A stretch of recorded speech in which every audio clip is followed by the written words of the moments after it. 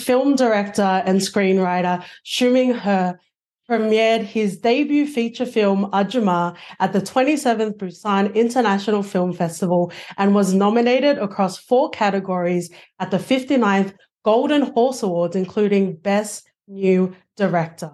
Shuming He, thank you so much and welcome to the For Your Reference podcast.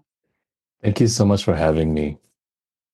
I think I need to thank you. You brought so much joy in this film, and I'm very excited to talk about it with you today. I think the best way to get started is, how did this idea come about? You know, it's exactly what the synopsis is. It brings so much fun and joy. Where did it all come about? So when I was living in LA about 10 years ago, I was studying, doing my graduate studies at the American Film Institute, doing my master's in directing.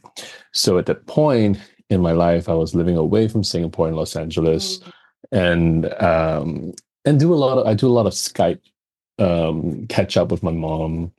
And at that point, I realized my mom's obsession with Korean drama was pretty interesting to me. Like, we would chat and she's always sort of going off about, you know, whatever drama that she's watching, just really giving me the breakdown of what's happening. And at some point I'm not listening and I thought she was talking about, you know, my aunt or someone in her life. And I realized, like, who dramatically got hit by a car? It's like, oh, you're recapping a Korean drama. So I think at that point it allowed me to assess our relationship as mother and son. And, you know, she's getting older and I'm at a point in my life where, you know, I'm trying to carve out something for myself. And I think for her, it's been so much of that sacrifice of a mother who has given everything to her family. And for the first time, her kids are all grown up. She has to, for the first time, she can think about herself. And she never thought it would be possible. So I think it was really the genesis of the film came from that. And I think it was just sort of fun to, when I tell people this is a film about a Singaporean auntie who is obsessed with Korean drama and she gets lost in Korea. It's a fun premise. You know, when I pitch it. So that's how we ended up making it. We shot it last year. There's definitely a K-wave, and if it's not the aunties, maybe it's ourselves that are definitely riding the wave as well. The dynamics between mother and son was definitely something I wanted to talk about. So if we can talk about it now, I think the best ways to experience and to write film is from experience, and you talk about that as well. And, you know, wanting to connect, the only way to connect, and using that time to talk about, I guess, storylines in a Korean drama. Yeah. I think a lot of how we process, I think our obsession with melodrama, with soap opera, with all of that, I think sometimes inside kind of brings out a certain emotion that we never thought would, you know, are deep down inside for us. And I think it's the same way for the auntie in the film, where she sees or connects something in her life with the drama that she has been watching. And sometimes we find, like, maybe as filmmakers, we always feel like, oh, you know, soap opera and all of that are cheap emotions. But I don't agree. I think sometimes it brings out something deeper in us that we don't know how to process. And I think through that, I see, I think as even as at home, when I see my mom watching these drama and connecting with her through the things that she watched, allowed us to get closer, or at least understand what she's going through, you know, emotionally. So I wanted to present that in the film as well, that kind of relationship that maybe be a bit of a distance, I think, and then you see a bit of the change at the end. There's definitely moments of reflection, because with the son, I'm like, oh, you need to do better. And I'm like, oh, I need to do better as a daughter as well. So it was that, you know, sort of bringing and coming together as well. Another theme that I really love and I really resonated with was the grief, Mhm. whether it's explored through Auntie or whether it's explored through, not spoiling, but through other characters as well. It's pretty much what you're saying. There's so much light and shade, and bringing able to bring all different sort of tones into this film. Mhm. One moment we're in some sort of hijinks and we're trying to understand each other in a car, and in other moments we're feeling very somber and trying to figure out, as Auntie, where do we go next? Yeah. Yeah. I think that kind of there's a certain fun to the kind of what's happening in real life in the film. Yeah. I remember there are times when I'm kind of thinking, oh, but that's not really, maybe it's a little romanticized, Mm. almost like a Korean drama. So it was really about balancing the line between reality and what you watch, or the melodrama, and something that's a bit more realist. But at the end of the day, I feel like this is a film that I try not to take myself too seriously with it Yeah. also. And at least even when we filmed it and we were rehearsing and workshopping it with the cast and crew, um this was right towards the end of the pandemic also, because so everyone's kind of back at work for the first time in a while. So it was a brief to my cast and crew about, like, let's have fun. Let's Mm. just, I think that's what sometimes we need now is something a little light, and I feel like the energy would then show on the film itself. So at least that was the feeling behind the making of this film. But also for me, I I think when I was making it, it was also thinking about having a root, or having something that connect every single person that worked on the film. And so with my cast, with my production designer, with my cinematographer, everyone, I usually tell them to think of what their mom would do in answering, like, oh, what is she gonna wear? Like, my sometimes my wardrobe would come in and show me um wardrobe of what Auntie would wear, and I kind of go like, what would your mom wear? So using that as a way to connect to the character and what the story really is about. And even for Hong Hui Fang, the actress who played Auntie, so she came in with a lot of her own life experience as a mother, as a daughter, as a sister, Yeah. but also, of course, as her many years of experience working as an actress. So a lot of that combined into who this woman is, someone that I think we all recognize. Yeah. So it's not just like one person, but she is a representation of many women in our lives, a lot of aunties that we know, and so I think there is a bit of resonance to that. Mm-hmm. Yeah. It's an exciting time, especially someone that loves films, because there's so much texture in storylines. It Mhm. can be super fun, and it can also be, really talking to true stories. We can essentially be crying and laughing at the same time, and that's absolutely what this film does for me, anyway.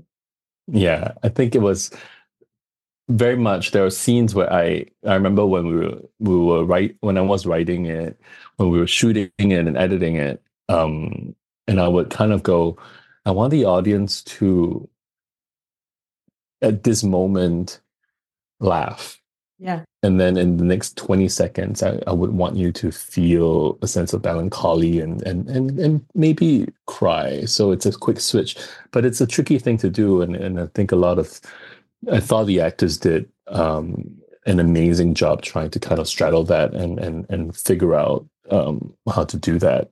This one particular scene, not to spoil it, well, it's in a car, and you might know which scene I'm talking about, but it was a moment that, if you watch it from the beginning of the film, when she said something and then it happened and then she said it again, that you don't expect it to come. Mm-hmm. So there is a certain sense of laughter to that, but then in the next 10 seconds you would feel like, oh my God, this is I didn't expect to cry. So Yeah. so I'm hoping that would succeed. But I think that's the beauty of life, and not hiding from that was definitely in Ajooma, and I absolutely loved it. And speaking of triumphant moments, the final scene in this film, I was just like tears. I was like, this is beautiful, it's happy and it's glorious, but I'm like, I'm feeling everything I need to feel. And this kind of comes into the music and also the score in the Yeah. film. It was done so beautifully, you know. Thank you. Sometimes it can feel like a playlist, sometimes it can feel disjointed, but it just wove together so beautifully. I would love to hear about the process of picking music and score inside of this film. Yeah.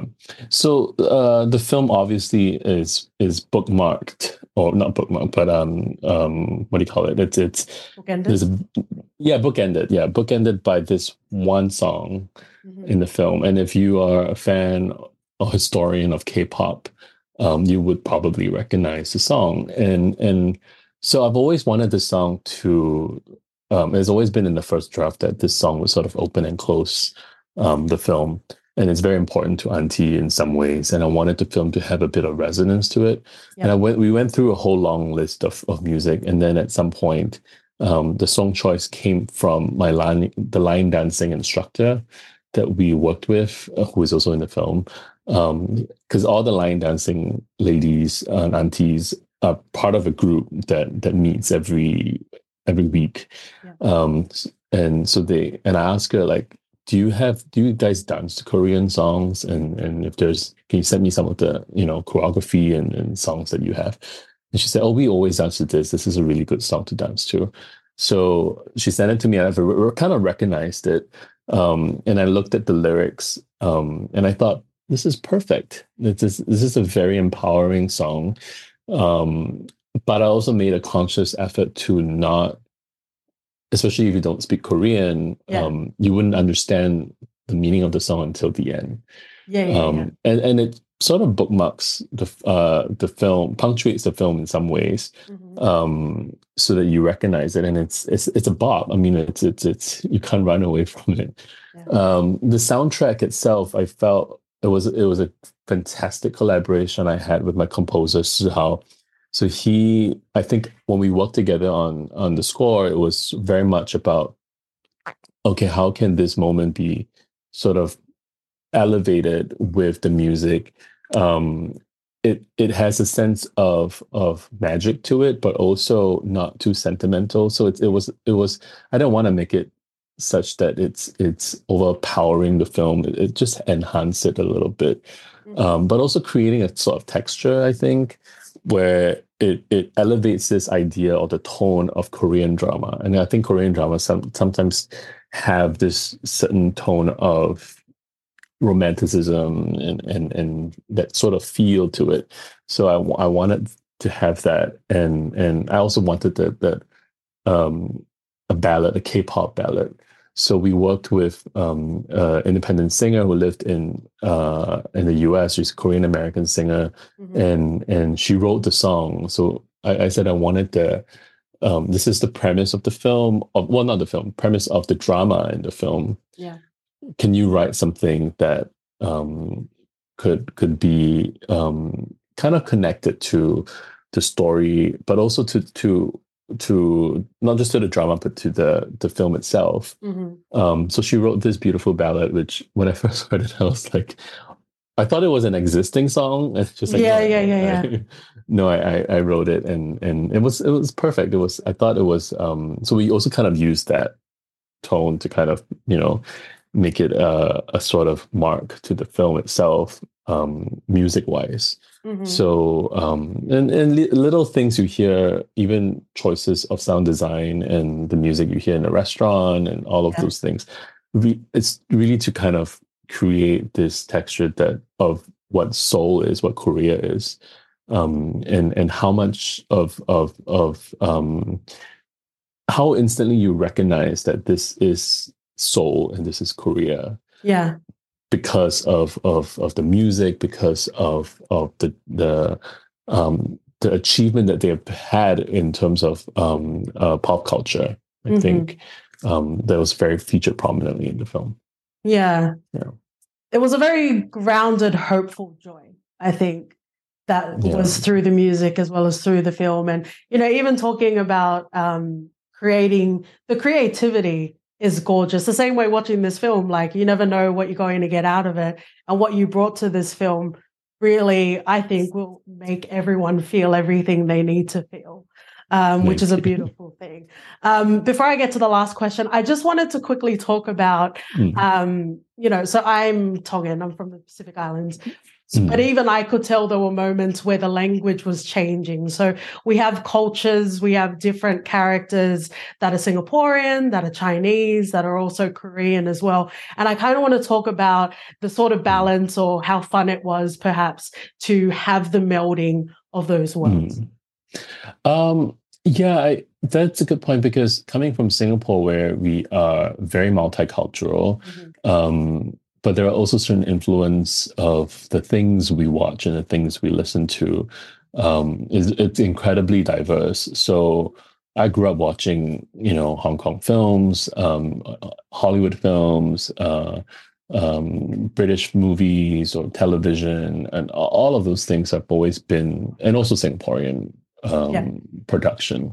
So I think language for me, it was important for me to kind of and because I don't speak Korean, it was very important for me to kind of understand that what's being said from the actors, or even just crafting certain scenes, are authentic to the experience. And I'm very aware that at the end of the day, a lot of the scenes, I'm writing it as an outsider. I'm not Korean, so it was very important for me. It was my responsibility to make sure that I'm portraying a society that is truthful to the people.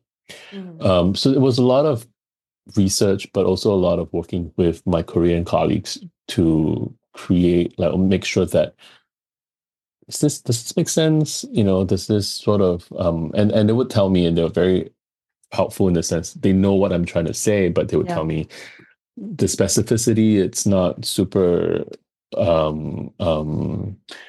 local, like what I would suggest maybe doing this. And then so we will make certain adjustments to things like as simple as props, or as simple as or as complex as how the scene is devised. So it was really to make sure that I'm as authentic as I can be to the story. And just the merging of the language itself, it was also something that was very important to me, that from a Singaporean context, there are certain things that she says which is very Singaporean. So, and I noticed that I've been traveling with the film around the world, and even in Singapore. In Singapore, there's one moment which is very simple, where the audience would always laugh and react to it, and it's just her saying thank you, and everyone would always laugh, because and someone said that's because that's how our aunts and our moms say thank you. Like the aunties you see on the street, the way they say it, that's just how they say it, because it sounds cute, and it sounds only Singaporeans would get it. So obviously I don't get that reaction in anywhere else in the world. Like, it's always quite silent, or maybe they smile. The other things that wherever we go, I think the moment where they have to speak in English in the security guard. So that moment was also something universally. I think people react to it because they recognize how sometimes comedy ensues with when they don't speak the same language, and that's trying to communicate. So, and he said he could speak Chinese, and I'm like, well, I can speak Chinese. Everyone can speak Chinese, and it's just one word, it's just hello. So there are little things like that I feel like connects the audience in some ways, where you might not understand the language, but after a while, the beauty of it is that you kind of get a sense of these are the little nuances that makes you feel at home or familiar. Especially because if it just hits different, right? Yeah. Well, let's finish off with the last question. We finish off our reviews with a recommendation. So, what would you pair with Ajooma as a double feature? One of the film I really I saw and I know it's play. I'm actually meeting him on Friday for lunch. Anthony Shim's Rise Boy Sleeps, which is the Ah, Korean Canadian mhm. feature. That also premiered in Busan. It is a story about a Korean immigrant, a single mother who moved to Canada with a child. And sort of, it's a beautiful film with a beautiful soundtrack and and really grounded performance from the lead actress. Um, I watched it for the first time in Jeddah at the Red Sea International Film Festival, Mhm. and they watched my film there also. And then we realized in both films, there's one moment where we had the exact same line. Love it. Um, where when I watched it, I remember I watched it, I was like, oh my God, I have that same moment in my film. And then, but in a completely different context. But it sort of we found it so funny because we were like, it's um this one moment. It's obviously tonally and all of that, they're completely different. Um, but I thought I think it's a beautiful film that I highly recommend audience at the film festival to go watch. Yeah. It's and of course come watch my film, which is playing this weekend. I think that's one of we have a handful of filmmakers that we've interviewed, and I think that's one of my favorite responses. Like the intersection of two films with the same line. I love it. So great. Yeah, yeah. It was so lovely chatting with you, Shuming. I really really Thank you so enjoyed it. much. It Thank you was a for a pleasure. gorgeous film. Thank you for your time. Thank you.